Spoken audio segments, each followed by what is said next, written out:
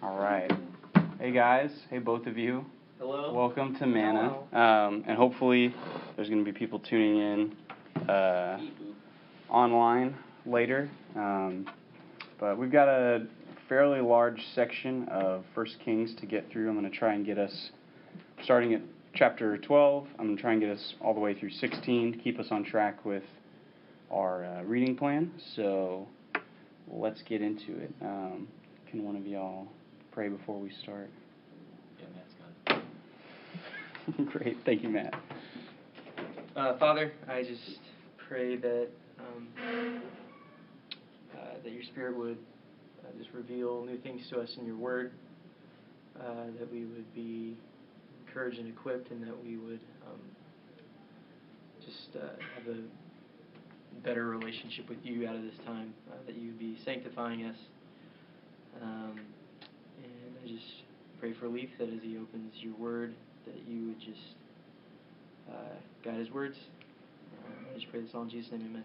Amen. All right, so to sort of recap last week, which I guess the recap is just for one of you. Yeah. Basically what happened, the most pertinent thing that happened leading up to this chapter is Solomon has he has erected statues to, yes, he's dead, but before he died, he erected statues to idols that were not Yahweh, which is really bad. And so he dies, and then his son is set to take over, his son Rehoboam. But the Lord promises the kingship of Israel to Jeroboam, who was a guy who was kind of, he's a younger guy, and he was not fond of Solomon's rule.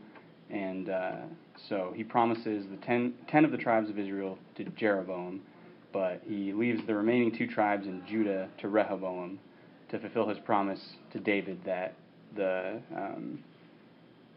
scepter will never leave his family's hand, something along those lines. So that's basically where we are with the political landscape of Israel. So we've got Israel, the 10 tribes being controlled by Jeroboam, and 2 tribes in Judah controlled by Rehoboam. And basically, I kind of wanted to start and end today with just the idea of what exactly is a king, what is the role of a king, and not necessarily like what should a king be, because Jay did a pretty good job last week explaining that, going back to Deuteronomy where the Lord lays out exactly what kings are supposed to do and also not do that Solomon failed in following. But basically, I mean, this book is called Kings, so the nature of this role is really important. And I kind of wanted to look back at both Solomon and David and ask, are these guys bad kings? Because while they certainly had some really good things come out of their reign over Israel, David had the unforgettable experience with Uriah and Bathsheba, which is kind of the one stain on his whole rule for the rest of biblical history. And Solomon, who is considered the wise king, he wrote the Proverbs, or at least collected and assembled the Proverbs. He also wrote Ecclesiastes and Song of Solomon, which are all books. They're considered biblical canon. They're inspired by God. He, near the end of his life, still erected these idols that were detracting people from worshiping God, and that's a bad thing. So looking back on the way that these kings were handled, what can we really think about that going in? Because there's even more, pretty much the entirety of the section that we're about to read has to do with the kings that are over Israel and Judah and what exactly they do. So just thinking about what is a king in this context. The people originally wanted a king because they wanted somebody political who could rule over them, but what they didn't realize was that they're basically spitting in God's face, saying, we don't think that you are enough to rule over us. We want a human to follow. And the biggest thing that's led to difficulties with kings is the fact that they're just humans. It started with Saul. He was not fit to be king physically. He seemed that way.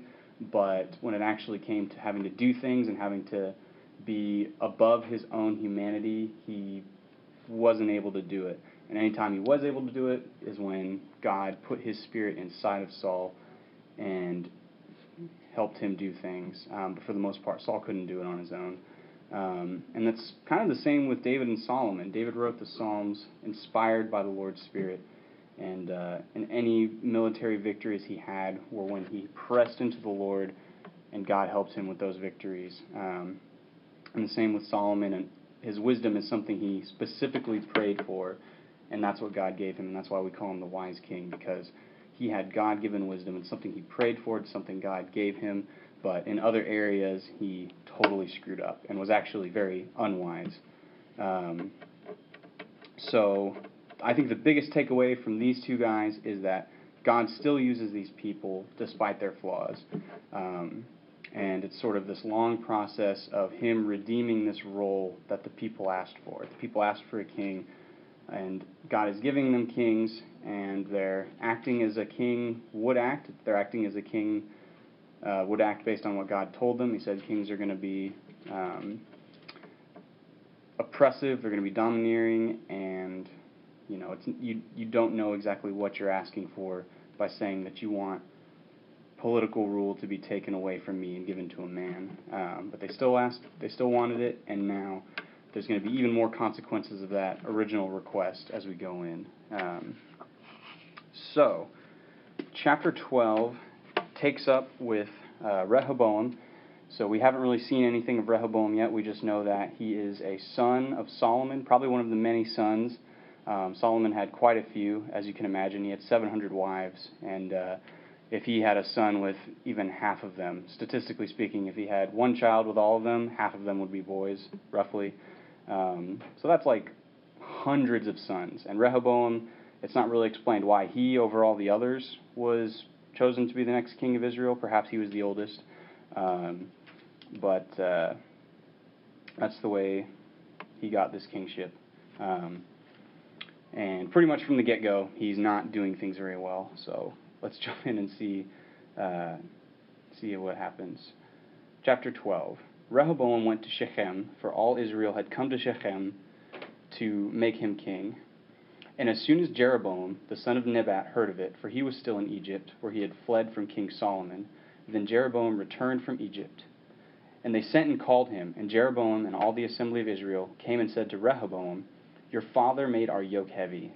Now, therefore, lighten the hard service of your father and his heavy yoke on us, and we will serve you."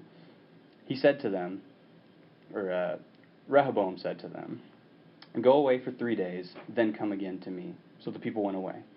Then King Rehoboam took counsel with the old men, who had stood before Solomon his father while he was yet alive, saying, "How do you advise me to answer this people?" And they said to him, "If you will be a servant to this people today and serve them, and speak good words to them when you answer them, then they will be your servants forever." And I think it's pretty interesting that the counsel he gets from the older men, the wiser men, is very reminiscent of kind of the way that Jesus handled everything. Yes, you are their king, but if you serve them, then they will in turn serve you. But he doesn't take this advice. Verse 8. But he abandoned the counsel that the old men gave him and took counsel with the young men who had grown up with him and stood before him. And he said to them, "What do you advise that we answer this people who have said to me, 'Lighten the yoke that your father put on us'?" And the young men who had grown up with him said to him, "Thus shall you speak to this people who said to you, 'Your father made our yoke heavy, but you lighten it for us.' Thus shall you say to them, 'My little finger is thicker than my father's thighs. And now, whereas my father laid on you a heavy yoke, I will add to your yoke. My father disciplined you with whips, but I will discipline you with scorpions." So Jeroboam and all the people came to Rehoboam on the 3rd day, as the king said, "Come to me again the 3rd day." And the king answered the people harshly, and forsaking the counsel that the old men had given him, he spoke to them according to the counsel of the young men, saying, "My father made your yoke heavy, but I will add to your yoke. My father disciplined you with whips, but I will discipline you with scorpions." So the king did not listen to the people, for it was a turn of affairs brought about by the Lord, that he might fulfill his word, which the Lord spoke by Ahijah the Shilonite to Jeroboam the son of Nebat. So there's a couple different things in this section I want to look at. I wanted to make sure we read through it just so we sort of see how everything plays out, and the fact that he actually does take the advice of his friends over the advice of the older, wiser people. So first off, verse 8, the fact that he would even get a second opinion from people that it says, it repeats twice that these are young men who had grown up with him. And I think that's an important thing to notice, because the older men are obviously going to have more experience in life. They already saw how his father reigned through Israel, and they can give him a much better type of counsel. Yet he asks people, and it's important to see that they had grown up with him, which means they had a lot of the same experiences that he had. They probably were friends when they were young and growing up. He's asking people who are pretty much going to give him the same answer he would have come up with on his own. He wants people who aren't going to challenge him, and he just wants people who are like him to say what he already wants them to say, whereas the older men are telling him to do things and respond in a way that he doesn't want to. They're asking him to respond in a way that's actually more kingly, more holy, more merciful, and he doesn't want to have to do that. So instead of saying, well, I'm just going to do it this way, he says, I'll ask my friends. And then maybe he can take some of the blame off of himself, saying, well, they told me, they gave me counsel, and I received counsel, so I went and did it. But he asked people who gave him the same counsel he would have given himself, so it's really no counsel at all. Another thing to point out, and this is, I hope it's not too much of a stretch, but I mean, I read this in a scholarly book, so I don't think it is. This line in verse 10, where they tell him to say, my little finger is thicker than my father's thighs. There's a bit of a, this is sort of a nuanced translation. So literally, this word that's translated finger in Hebrew means thing.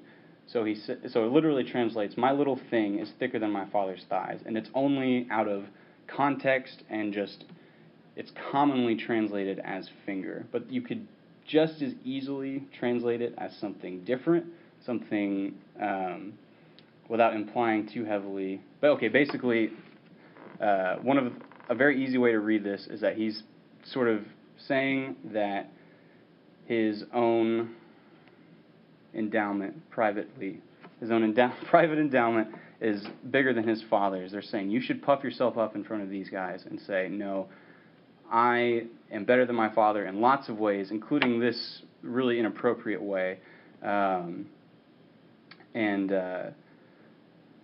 sort of just like, and not to mention all the things like, I'm going to add to your yoke. My father disciplined you with whips, but I will discipline you with scorpions.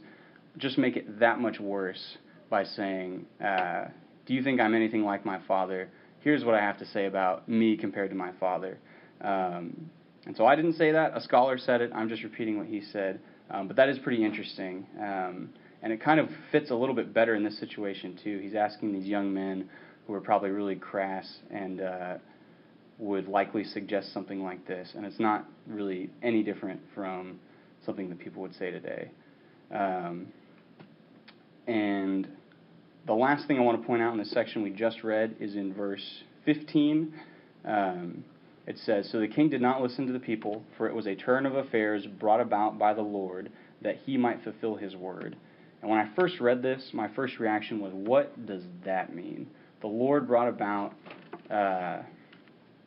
this entire situation. He brought the fact that Rehoboam is not going to listen to wise counsel and is actually going to listen to his friends. That doesn't make any sense, because there's no good that can come out of this. And I think that what this does is it's really there to challenge our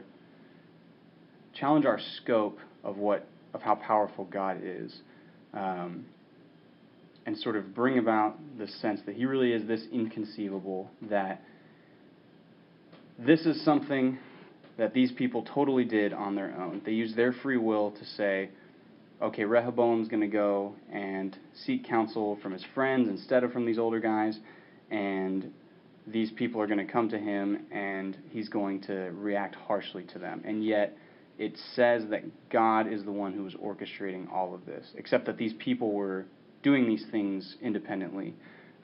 So I think it breaks two different misconceptions that we have. The misconception that God is a kid with a Lego set, and he's just moving people around, putting them where they're supposed to go, and saying, now you said this, and you said this, and then I built this thing. Because that's too simple. And the way that we experience life, and in so many areas in the Bible that explain the depths of our free will, we know that not to be true. We know that we have 100% agency for our own actions, and yet God created everything, and nothing happens outside of His will. And it's sort of, I think this section brings about that same tension, that this thing that is not good is still bringing out God's will, and it's kind of one of those inconceivable traits of Him, that something can be seemingly against His will and yet still be fulfilling His will regardless of that fact. And it's almost as though our free will is still at the mercy of what God is going to do on the grander plane of eternity, which is totally mind-blowing, and it's something that starts to hurt your brain a little bit if you dwell on it for too long. But there's a couple different sections that talk about this, that talk about things that are brought about by the Lord, things that you can say God is in some sense responsible for, and yet also the people doing it are the ones responsible. And if it's a bad thing, they are also the ones culpable. They're the ones that are held responsible for the negative outcomes of it. So I just wanted to point that out, because that line should not go unnoticed. Just really trying to wrap your head around how grand God is, and all these bad things happening are actually still leading up to something that He has always had planned. So hopefully that wasn't too awful confusing. So we'll continue in verse 16. And when all Israel saw that the king did not listen to them, the people answered the king, "What portion do we have in David? We have no inheritance in the son of Jesse. To your tents, O Israel. Look now to your own house, David." And this verse that's quoted right here should seem fairly familiar. It's quoted from 2 Samuel 20, that guy Sheba, who was trying to lead a revolt against David.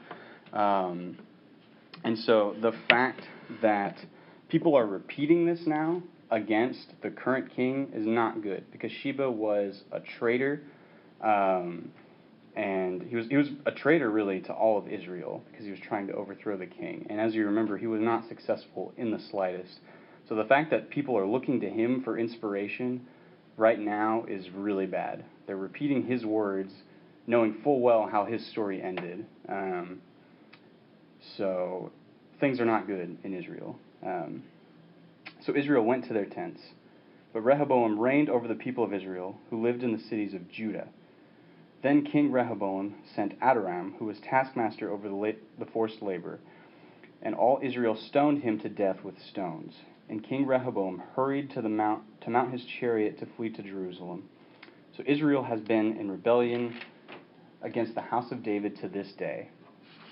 And when all Israel heard that Jeroboam had returned, they sent and called him to the assembly and made him king over all Israel. There was none that followed the house of David, but the tribe of Judah only.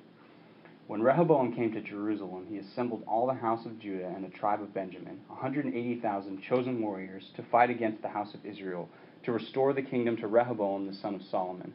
But the word of God came to Shemaiah, the man of God. "Say to Rehoboam the son of Solomon, king of Judah, and to all the house of Judah and Benjamin, and to the rest of the people, Thus says the Lord, you shall not go up or fight against your relatives, the people of Israel. Every man return to his home, for this thing is from me." So they listened to the word of the Lord and went home again, according to the word of the Lord. So this is another area, he says, "For this thing is from me." Conceivably, we can see on a human level that, we're trying to restore the kingship of Israel to the house of David, which would be by putting it in the hands of Rehoboam, Solomon's son. And yet God comes in and says, "No, this is what I want. You are not to do this. We're not to try and take over, because I have a plan that's going on already. Even though it doesn't make sense to you that I wouldn't just give the kingdom back. This is how it's going to work." Verse 25.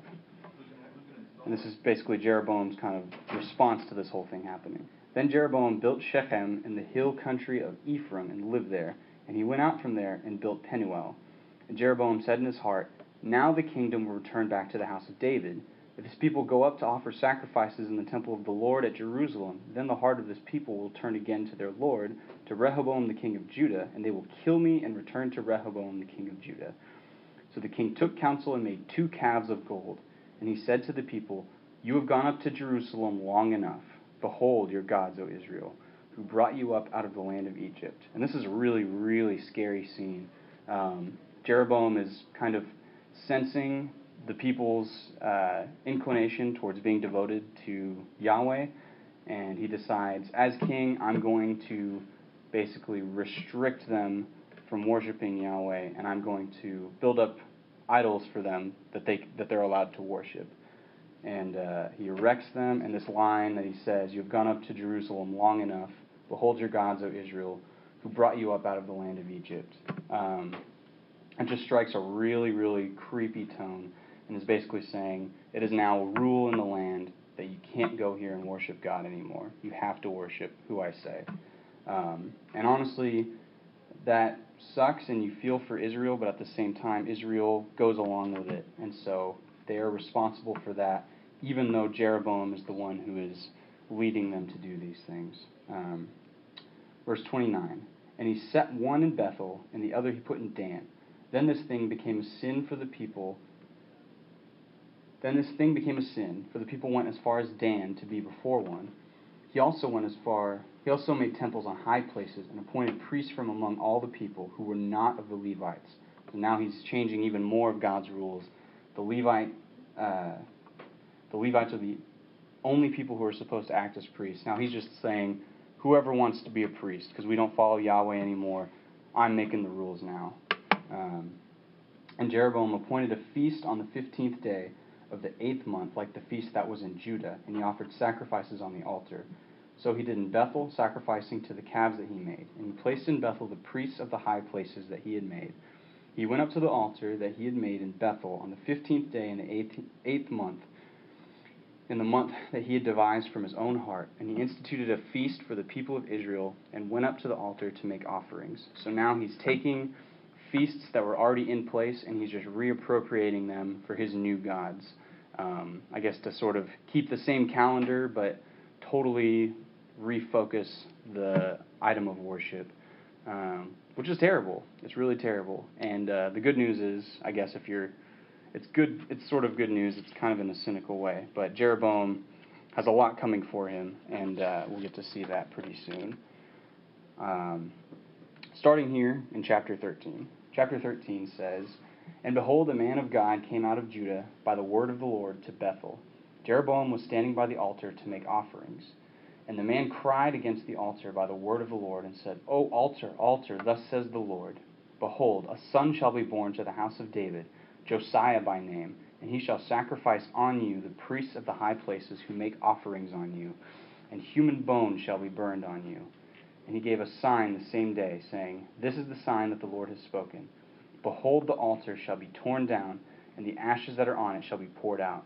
And when the king heard the saying of the man of God, which he cried against the altar at Bethel, Jeroboam stretched out his hand from the altar, saying, Seize him.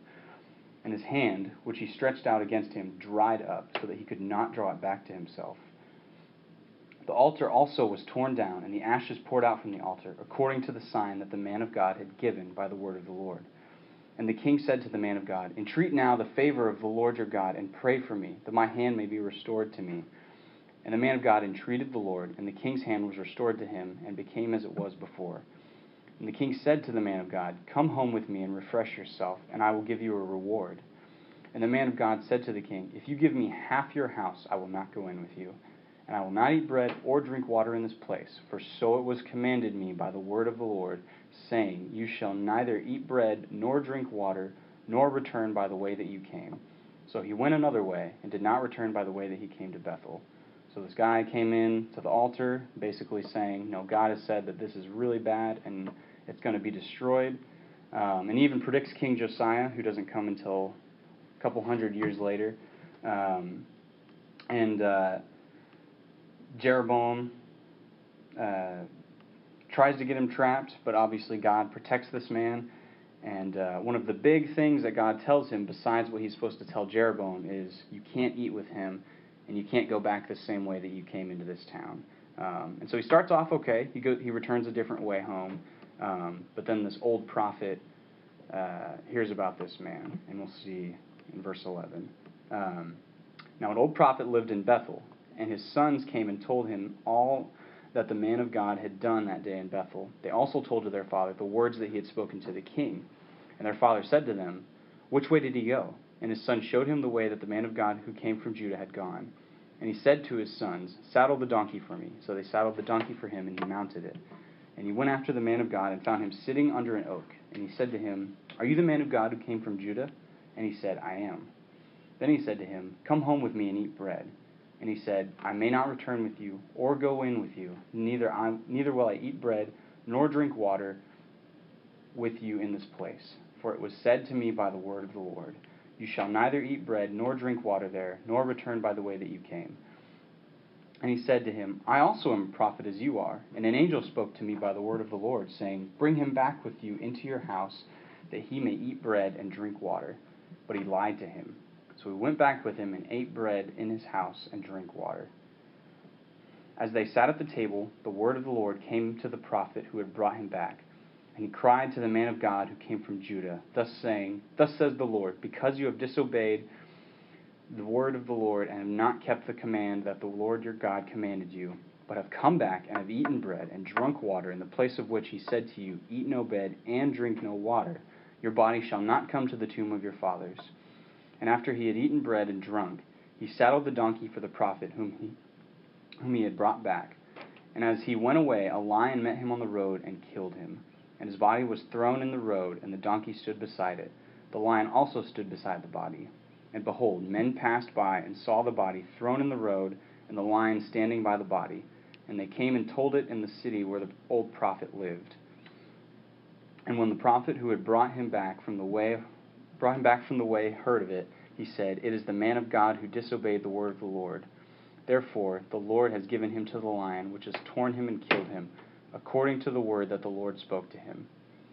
And he said to his son, "Saddle the donkey for me." And they saddled it.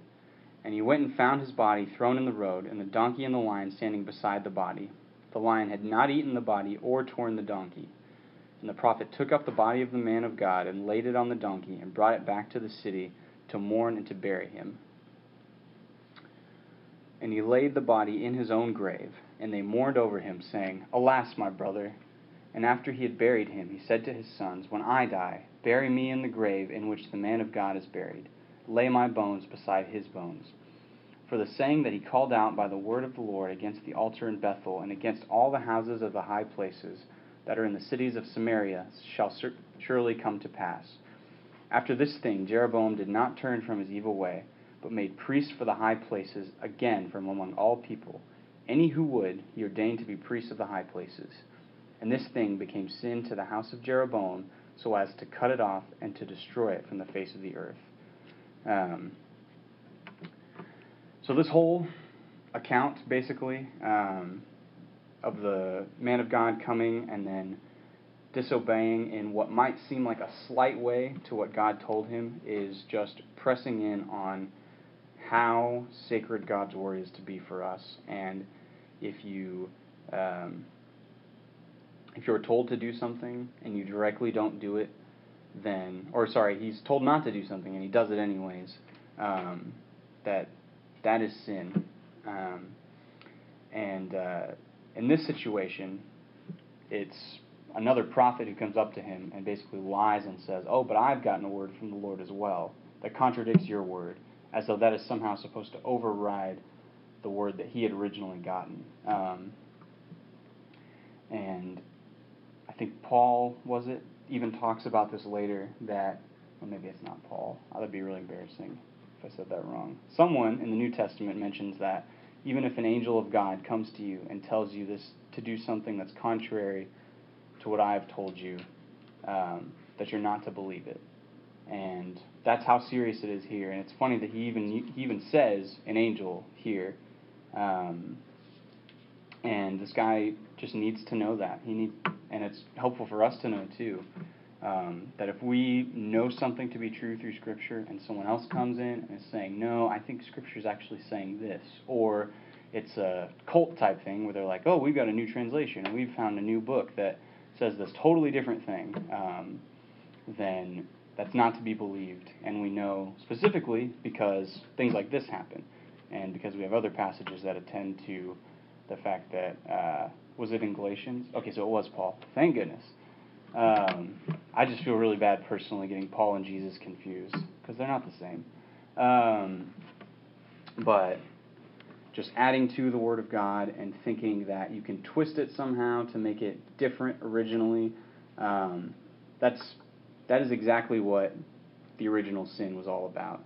Genesis 3 was God gave them a command, a very simple command, and it was that slight.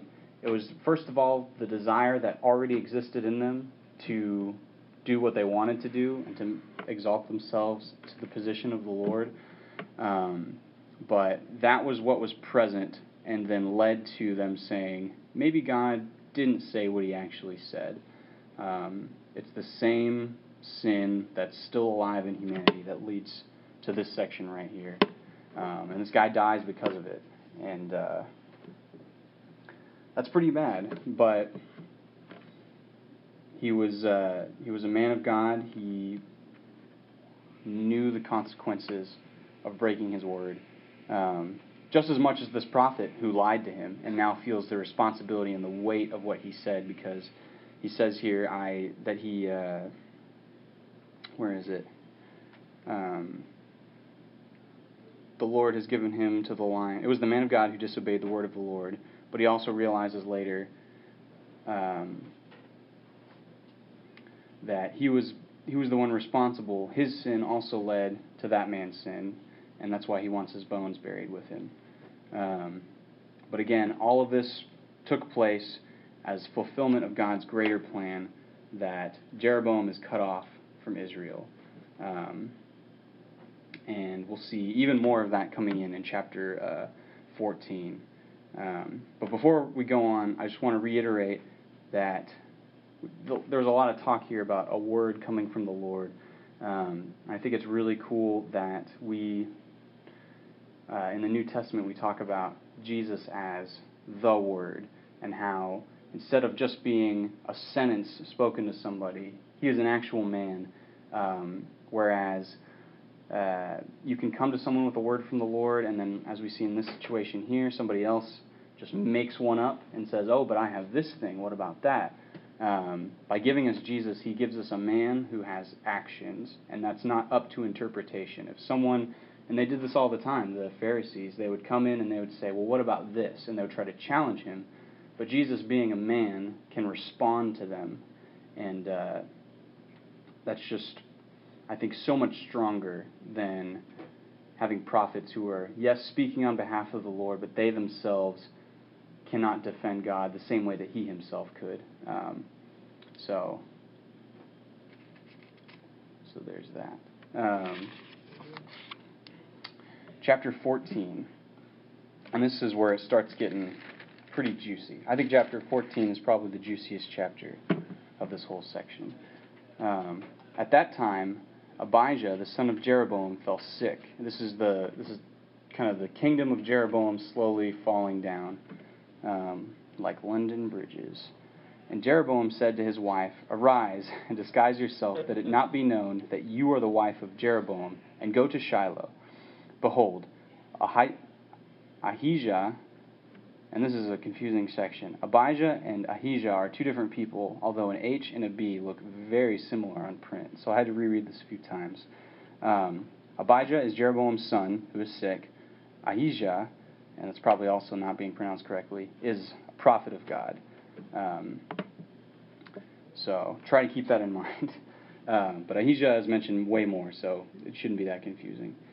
Behold, Ahijah the prophet is there, who said of me that I should be king over this people. And I think that this is a quick little glimpse into exactly what Jeroboam thought about how he got to be king. It was actually God who told Ahijah to grant him kingship, but not Ahijah, sorry, but Jeroboam doesn't credit this to God whatsoever. He says, oh, let's go to that prophet who told me that I was going to be king. He doesn't say, let's go to the prophet who God told to make me king. So this whole time he's thinking that he's going to be appealing to a man, and that's what leads to sort of the confusion and his plan not going very well, because he thinks he's just dealing with a person, not with God himself. Verse 3, take with you 10 loaves, some cakes, and a jar of honey, and go to him, and he will tell you what shall happen to the child. Which is interesting, because if they just wanted to know what was going to happen, he would just say, go and ask.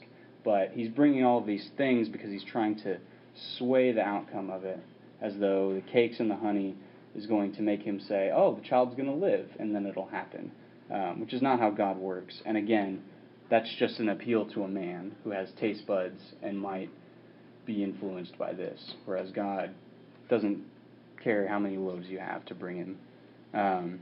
Jeroboam's wife did so. She arose and went to Shiloh and came out of the house of Ahijah, and came to the house of Ahijah. Now Ahijah could not see, for his eyes were dim because of his age. So this line's sort of in here, first of all, to show Ahijah's old, but also she didn't need that extensive of a disguise in order to deceive him. He already can't see very well. A wig and maybe like a new perfume might have done it. And the Lord said to Ahijah, behold, the wife of Jeroboam is coming to inquire of you concerning her son, for he is sick. Thus and thus shall you say to her. But when she came, she pretended to be another woman.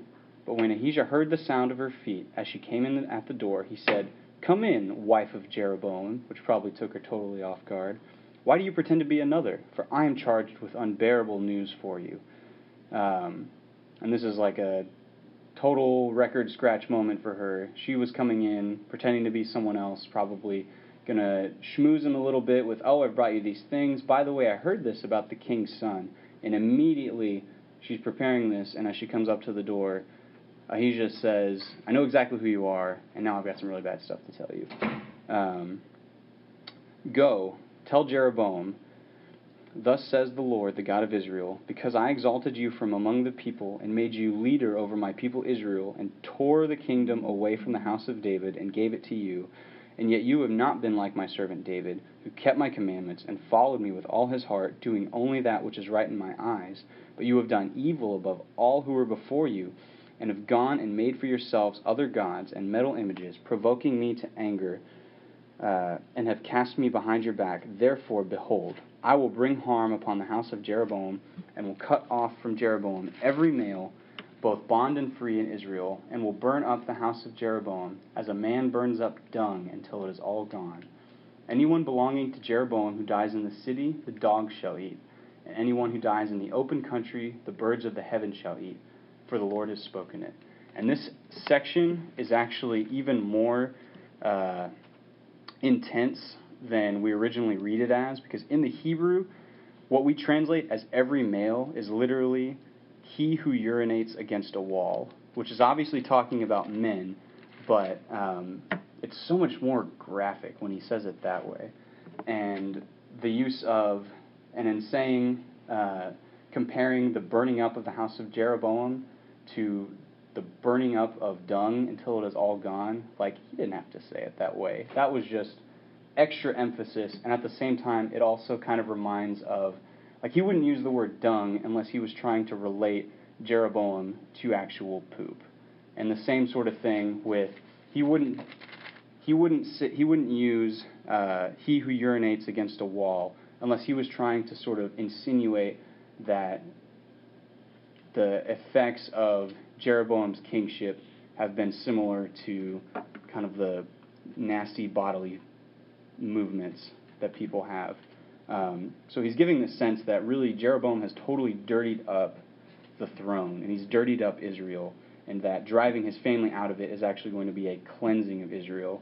So I just thought that was really crazy language to use, and adds further emphasis, and it's something that we don't really get just reading it in English, but in Hebrew this would have been incredibly powerful to hear, and a little gross. verse 12 says, "Arise, therefore, go to your house. When your feet enter the city, the child shall die." It's just like that. Your son's going to die, which is all she even came to learn. "And all Israel shall mourn for him and bury him, for he only of Jeroboam shall come to the grave, because in him there is found something pleasing to the Lord, the God of Israel, in the house of Jeroboam. Moreover, the Lord will raise up for himself a king over Israel, who shall cut off the house of Jeroboam today. And henceforth the Lord will strike Israel as a reed is shaken in the water, and root up Israel out of this good land that he gave to their fathers, and scatter them beyond the Euphrates, because they have made their Asherim, provoking the Lord to anger." Asherim is idols that they built to the goddess Asherah, which is one of the pagan goddesses that they've been worshiping. "And he will give Israel up because of the sins of Jeroboam, which he sinned to make Israel to sin." And I'm just going to read the first line and then talk about this a little bit of the next verse. "Then Jeroboam's wife arose and departed and came to Tirzah." But if you think about it, this has got to be such a weird scene for her. So she's coming in disguise, and immediately she's found out by Ahijah, which is embarrassing. And then on top of that, he says, "By the way, your husband, who is also the king of Israel, has done so poorly that we're going to cut off his entire family, because this is for the good of Israel, that your family is completely destroyed from, or completely taken away from the kingship. Also your son is going to die. Also Israel is going to be punished for your husband's sin that led them to sin. Also you now need to go tell your husband all of this." I just find that incredibly awkward for her, and imagining her, it says, wife arose and departed. That's just such an understatement. She's probably, I don't know what she's feeling right there, but it's probably terrible. And then Jeroboam has to hear this all from her, which is even worse. "And she has came to the threshold of the house, and as she came to the threshold of the house, the child died. And all Israel buried him and mourned for him, according to the word of the Lord, which he spoke by his servant Ahijah the prophet. Now the rest of the acts of Jeroboam, how he warred and how he reigned, behold, they are written in the book of Chronicles of the kings of Israel. And the time that Jeroboam reigned was 22 years, and he slept with his fathers, and Nadab his son reigned in his place." So a couple things about this last section also. This book that they bring up, the book of the Chronicles of the kings of Israel, this is not talking about 1st and 2nd Chronicles. This is actually talking about a book that, and I bring it up because it's brought up. You're gonna hear this line at least 5 more times before we're done reading today. They keep talking about, and if you want to know more about this king, read this book of the Chronicles of the kings of Israel. We've never found this book, unfortunately, and honestly, since it hasn't been preserved, you can kind of go with the assumption that there's not a lot in it that we necessarily need to glean. There's probably a lot of political stuff. They took this land, they fought these people, maybe not even that significant. Who knows what was in it.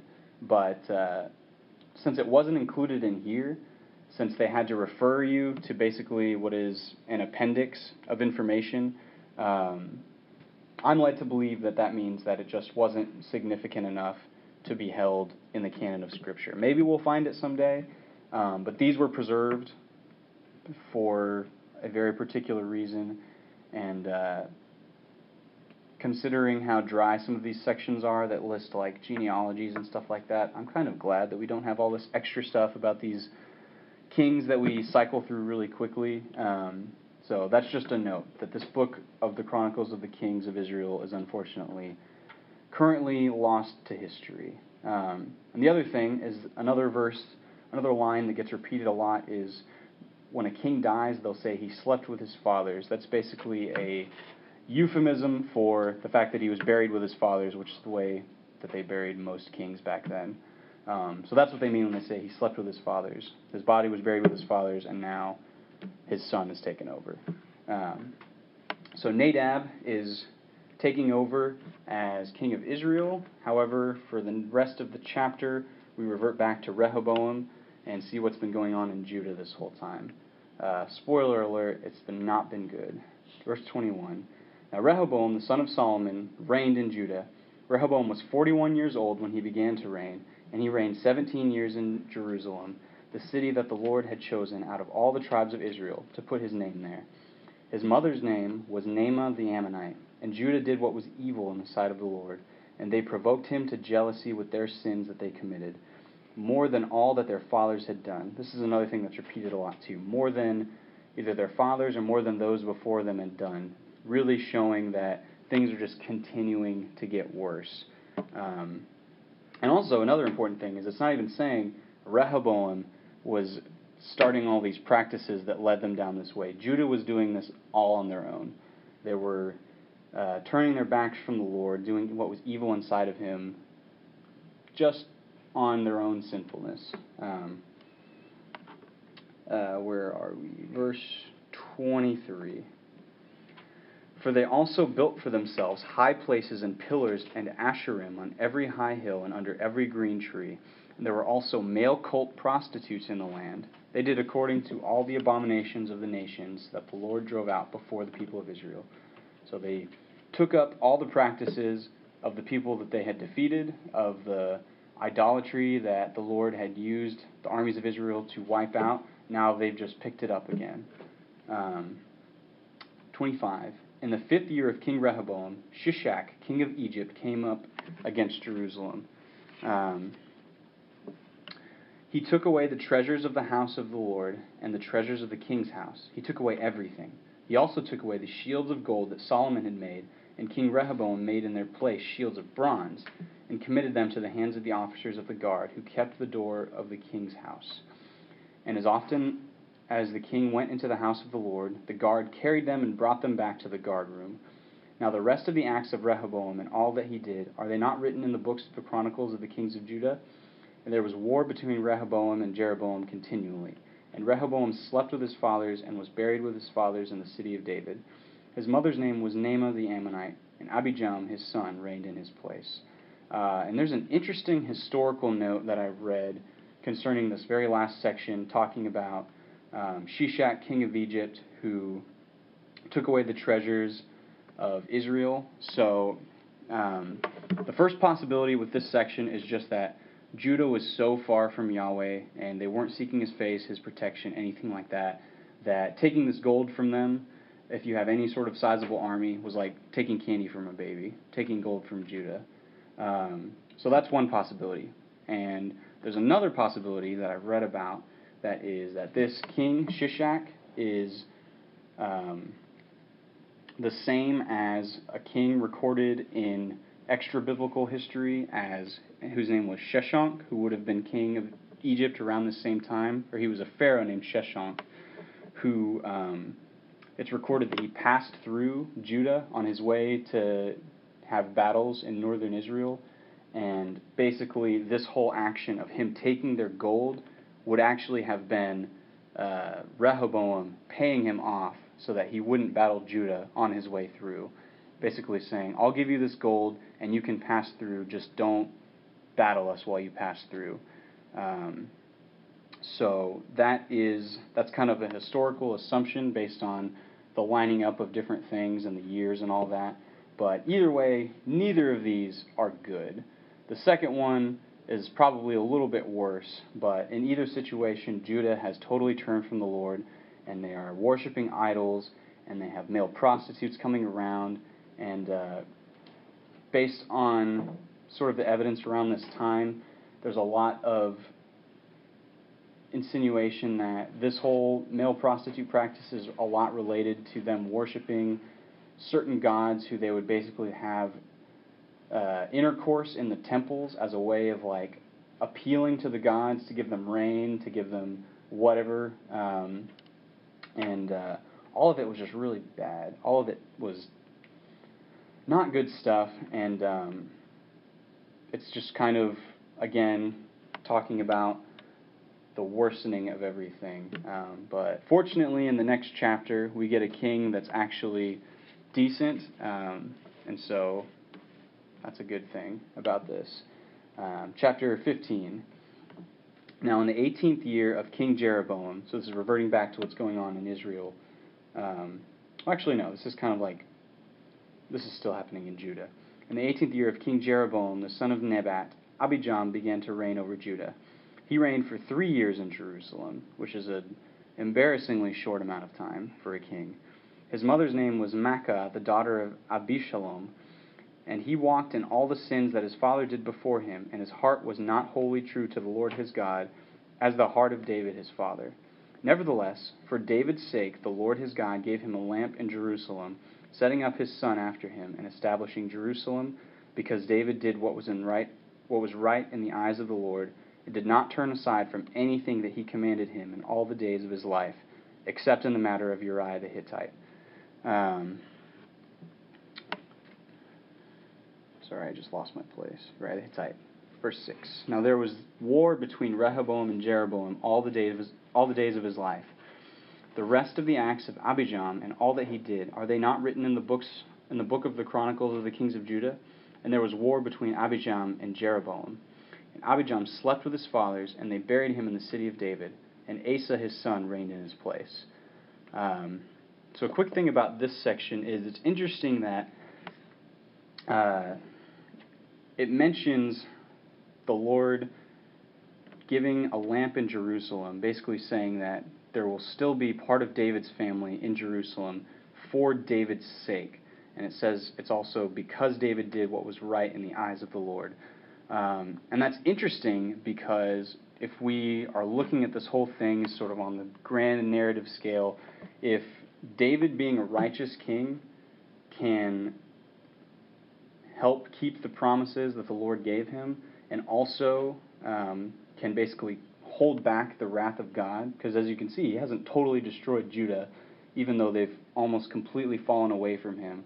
And it was David's righteousness that's helping sustain them, then how much more is Jesus' righteousness, and not only that, but his work, his sacrifice, going to be used to protect us.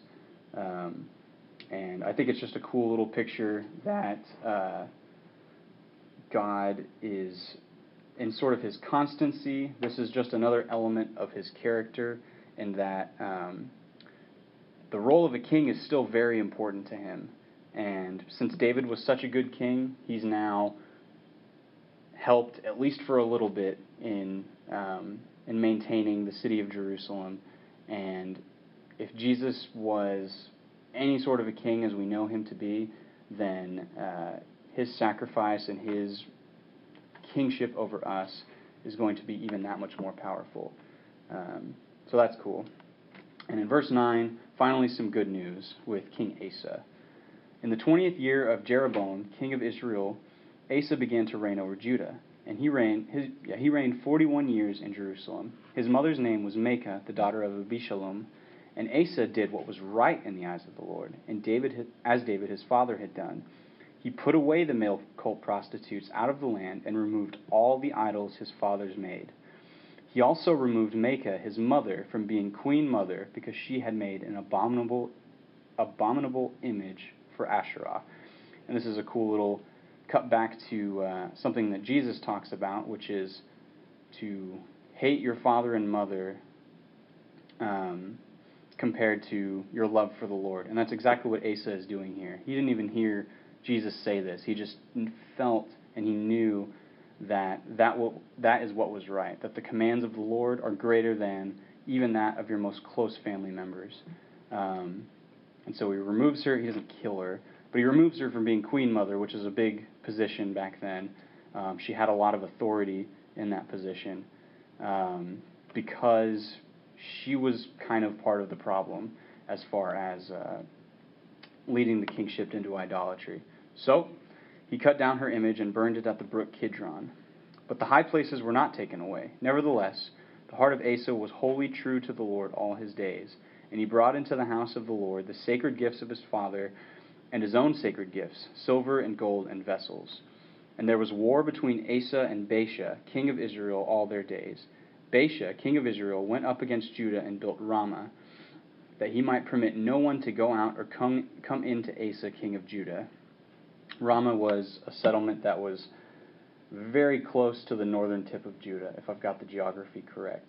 So Baasha, who's now king of Israel, is sort of trying to prevent anybody from getting into Asa because Asa is somebody he feared because he was so he was different from a lot of the other kings in that he was competent, but also he was a good king and somebody who actually stood as a threat to his kingship in Israel. Where are we? Then Asa took all the silver and the gold that were left in the treasures of the house of the Lord and the treasures of the king's house, and gave them into the hands of his servants. And King Asa sent them to Benhadad, the son of Tabrimon, the son of Hezion, king of Syria, who lived in Damascus, saying, Let there be a covenant between me and you, as there was between my father and your father. Behold, I am sending to you a present of silver and gold. Go, break your covenant with Baasha, the king of Israel, that he may withdraw from me. And Benhadad listened to King Asa, and sent the commanders of his armies against the cities of Israel, and conquered Ijon, Dan, Abel Beth-maachah, and all Chinneroth, and all the land of Naphtali. And when Baasha heard of it, he stopped building Ramah, and he lived in Tirzah. Then King Asa made a proclamation to all Judah, none was exempt, and they carried away the stones of Ramah and its timber, with which Baasha had been building, and with them King Asa built Geba of Benjamin and Mizpah. Now the rest of all the acts of Asa, all his might, and all that he did, and the cities that he built, are they not written in the book of the Chronicles of the kings of Judah? But in his old age he was deceased on his feet, which I really like that turn of phrase, because it basically means he was constantly doing stuff, and then eventually he died. But he was always working for the kingdom. And Asa slept with his fathers, and was buried with his fathers in the city of David his father, and Jehoshaphat his son reigned in his place. So when you see Asa, now you know why he was named that, because there was actually a pretty sweet king with that same name. So he's got a lot to live up to, and you better remind him of that. Yes. Asa, if you're listening, get working. Just kidding. Asa's great. Nadab reigns in Israel.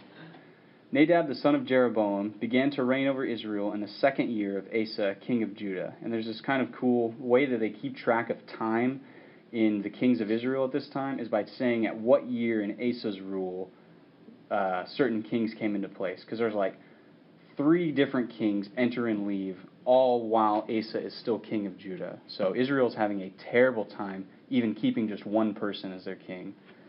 Whereas Judah has Asa until he dies just from doing so much.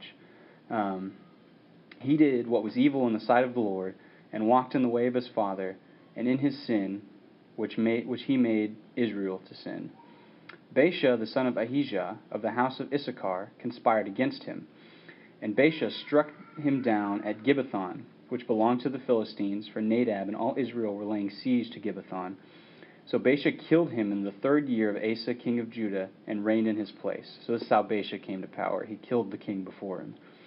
And as soon as he was king, he killed all the house of Jeroboam. He left to the house of Jeroboam not one that breathed, until he had destroyed it, according to the word of the Lord that he had spoken by his servant Ahijah the Shilonite. And this is another important thing to point out. It says Baasha, the son of Ahijah, in verse 27. But down here, talking about the prophet, it says Ahijah the Shilonite. So I take that to mean these are 2 different Ahijahs. Otherwise, why would you not point out that it was his own son? So I don't think it was his son. I think there are 2 Ahijahs. Verse 30. And it was for the sins of Jeroboam that he sinned, and that he made Israel to sin, and because of the anger to which he provoked the Lord, the God of Israel. Now the rest of the acts of Nadab and all that he did, are they not written in the book of Chronicles of the king of Israel? And there was war between Asa and Baasha, king of Israel, all their days. In the 3rd year of Asa, king of Judah, Baasha, the son of Ahijah, began to reign over all Israel at Tirzah, and he reigned 24 years. He did what was evil in the sight of the Lord, and walked in the way of Jeroboam, and in his sin, which he made Israel to sin. And the word of the Lord came to Jehu, the son. Jehu, that's just funny. That's like that noise that Matt makes all the time. Jehu. Yahoo! Yeah, I feel like I've heard you say that before.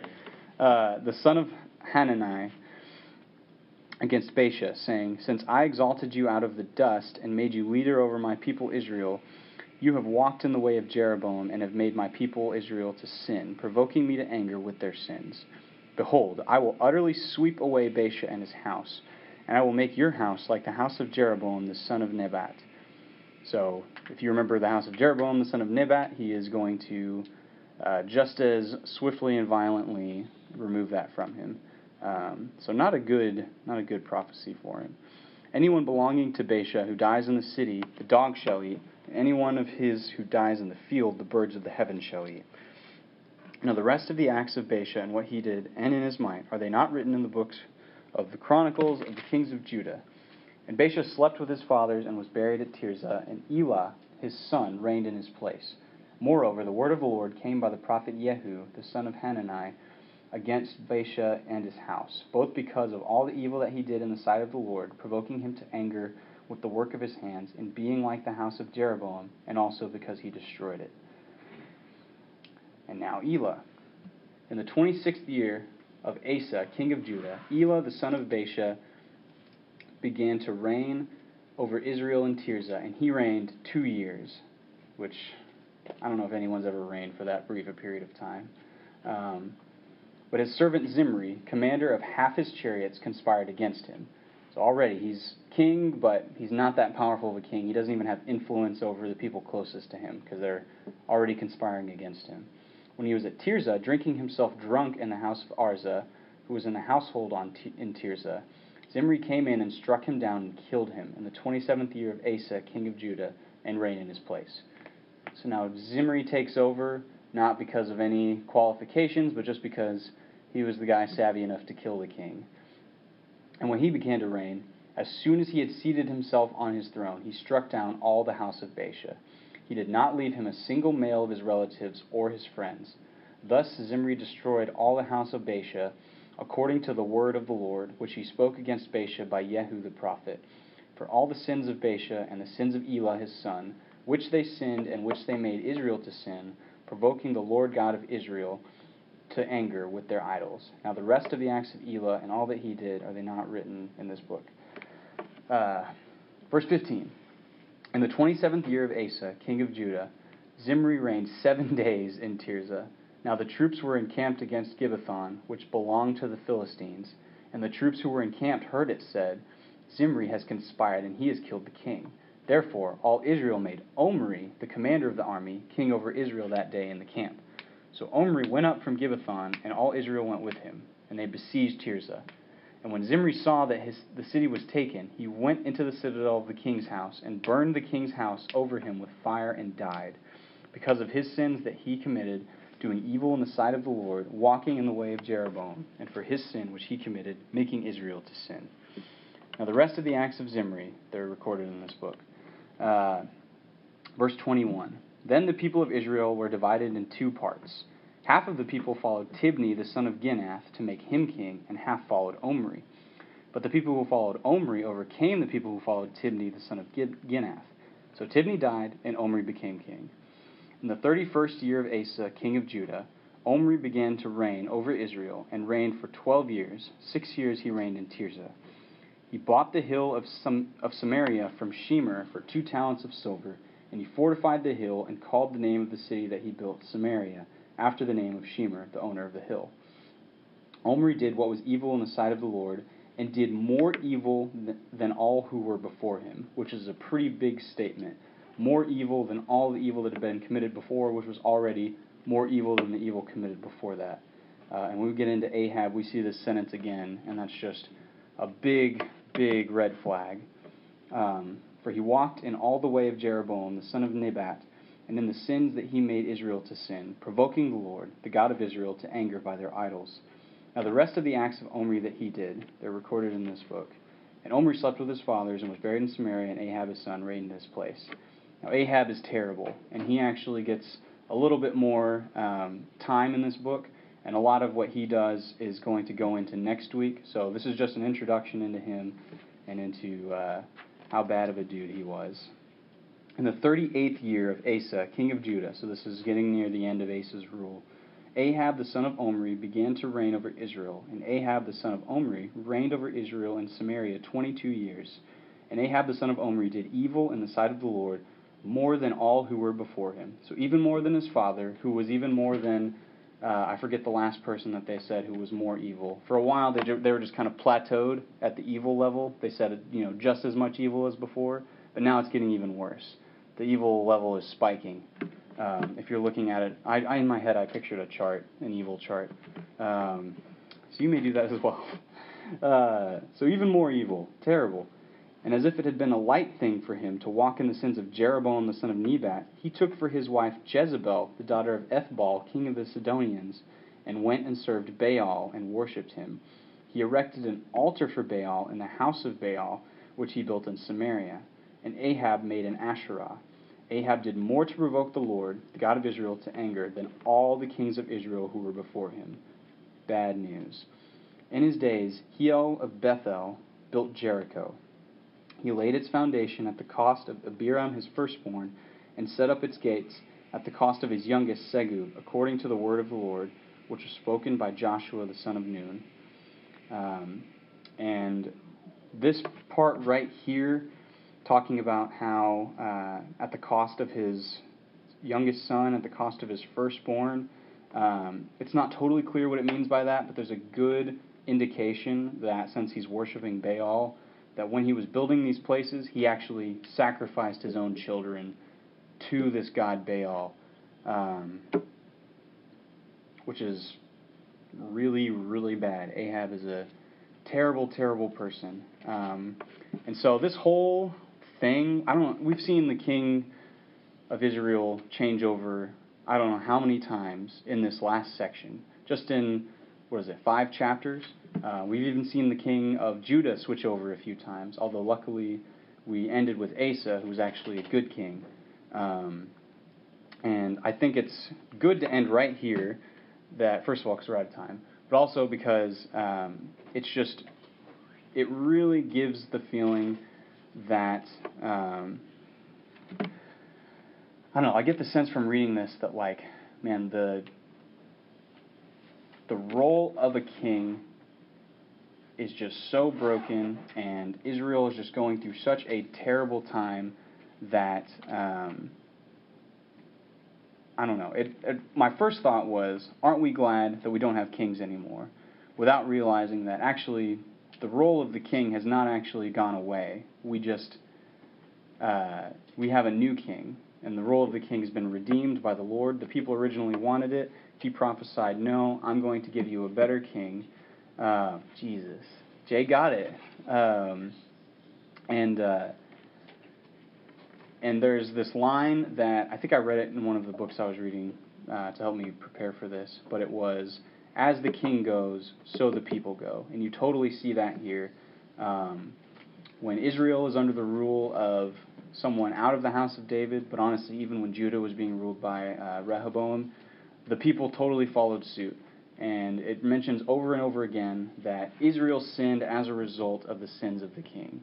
And so while that's very evident that a bad king leads to bad practices from the people, it should also be a reminder that if, as Christians, Jesus truly is our king, then the way that we follow him needs to be just the same. So if unrighteousness and evil of a king leads the people to unrighteousness and evil, then Jesus' perfect righteousness and holiness is what in turn inspires us.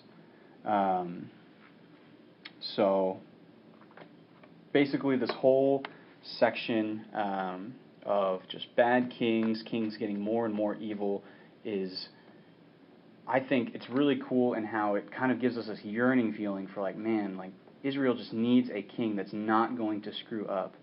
And they don't necessarily see it in this span of time, but the cool thing about the Bible is we eventually do get to see that. And it's sections like this that show us just how desperate the people were for a good king, and not just a good king, but a king that's going to redeem the entire, what's the word I'm looking for? The entire office of being a king over people. And Jesus does that perfectly. And it just serves as a reminder also to continue trusting in God, because Asa trusts in God, and he has one of the longest rules they've had in years, and he was a good king. As you can see, the Bible reflects on him very fondly, and when people don't trust in God, they trust in other people, or they figure, I'm just going to make idols because that seems a lot more convenient for us, then things get really terrible. So just thinking about that with whatever idols may be present, or whatever things you look to, where you should be looking to God, either for comfort or for whatever it is, that the world is too attractive to our flesh to try and get there, to try and get through things without looking to God. So I think it serves as a big reminder also to keep looking towards the Lord and to put your trust in the King that he has given us, who is Jesus. So I'm going to pray, and then we will be finished. Thanks for sticking with me. Guess it would have been awkward if one of you got up and left, because then it would just be me and someone else. So thanks for not making that moment happen.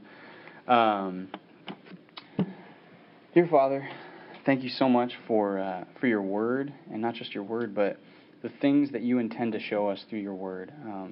You show us that we have selfishly and idolatrously asked for a king, and even through all of that, that was something part of your plan.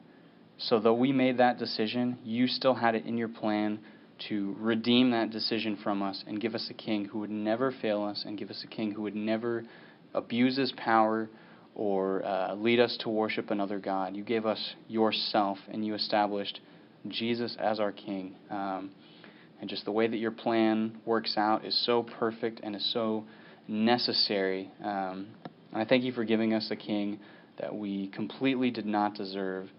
And that's just a testament to your goodness and to your grace and kindness. And I thank you for that truth. I hope that that is impactful to us, and that we continue to see your grace and mercy, not just in the expanse of time, though there as well, but in our everyday lives, and see how we can apply this to the situations that we face now, where maybe we look to a different type of king as opposed to looking to you. So I pray that this sits heavy on us and continues to have us think, and weighs over all the decisions that we make, that we have a king who is great and who is perfect. And it's in your name I pray. Amen.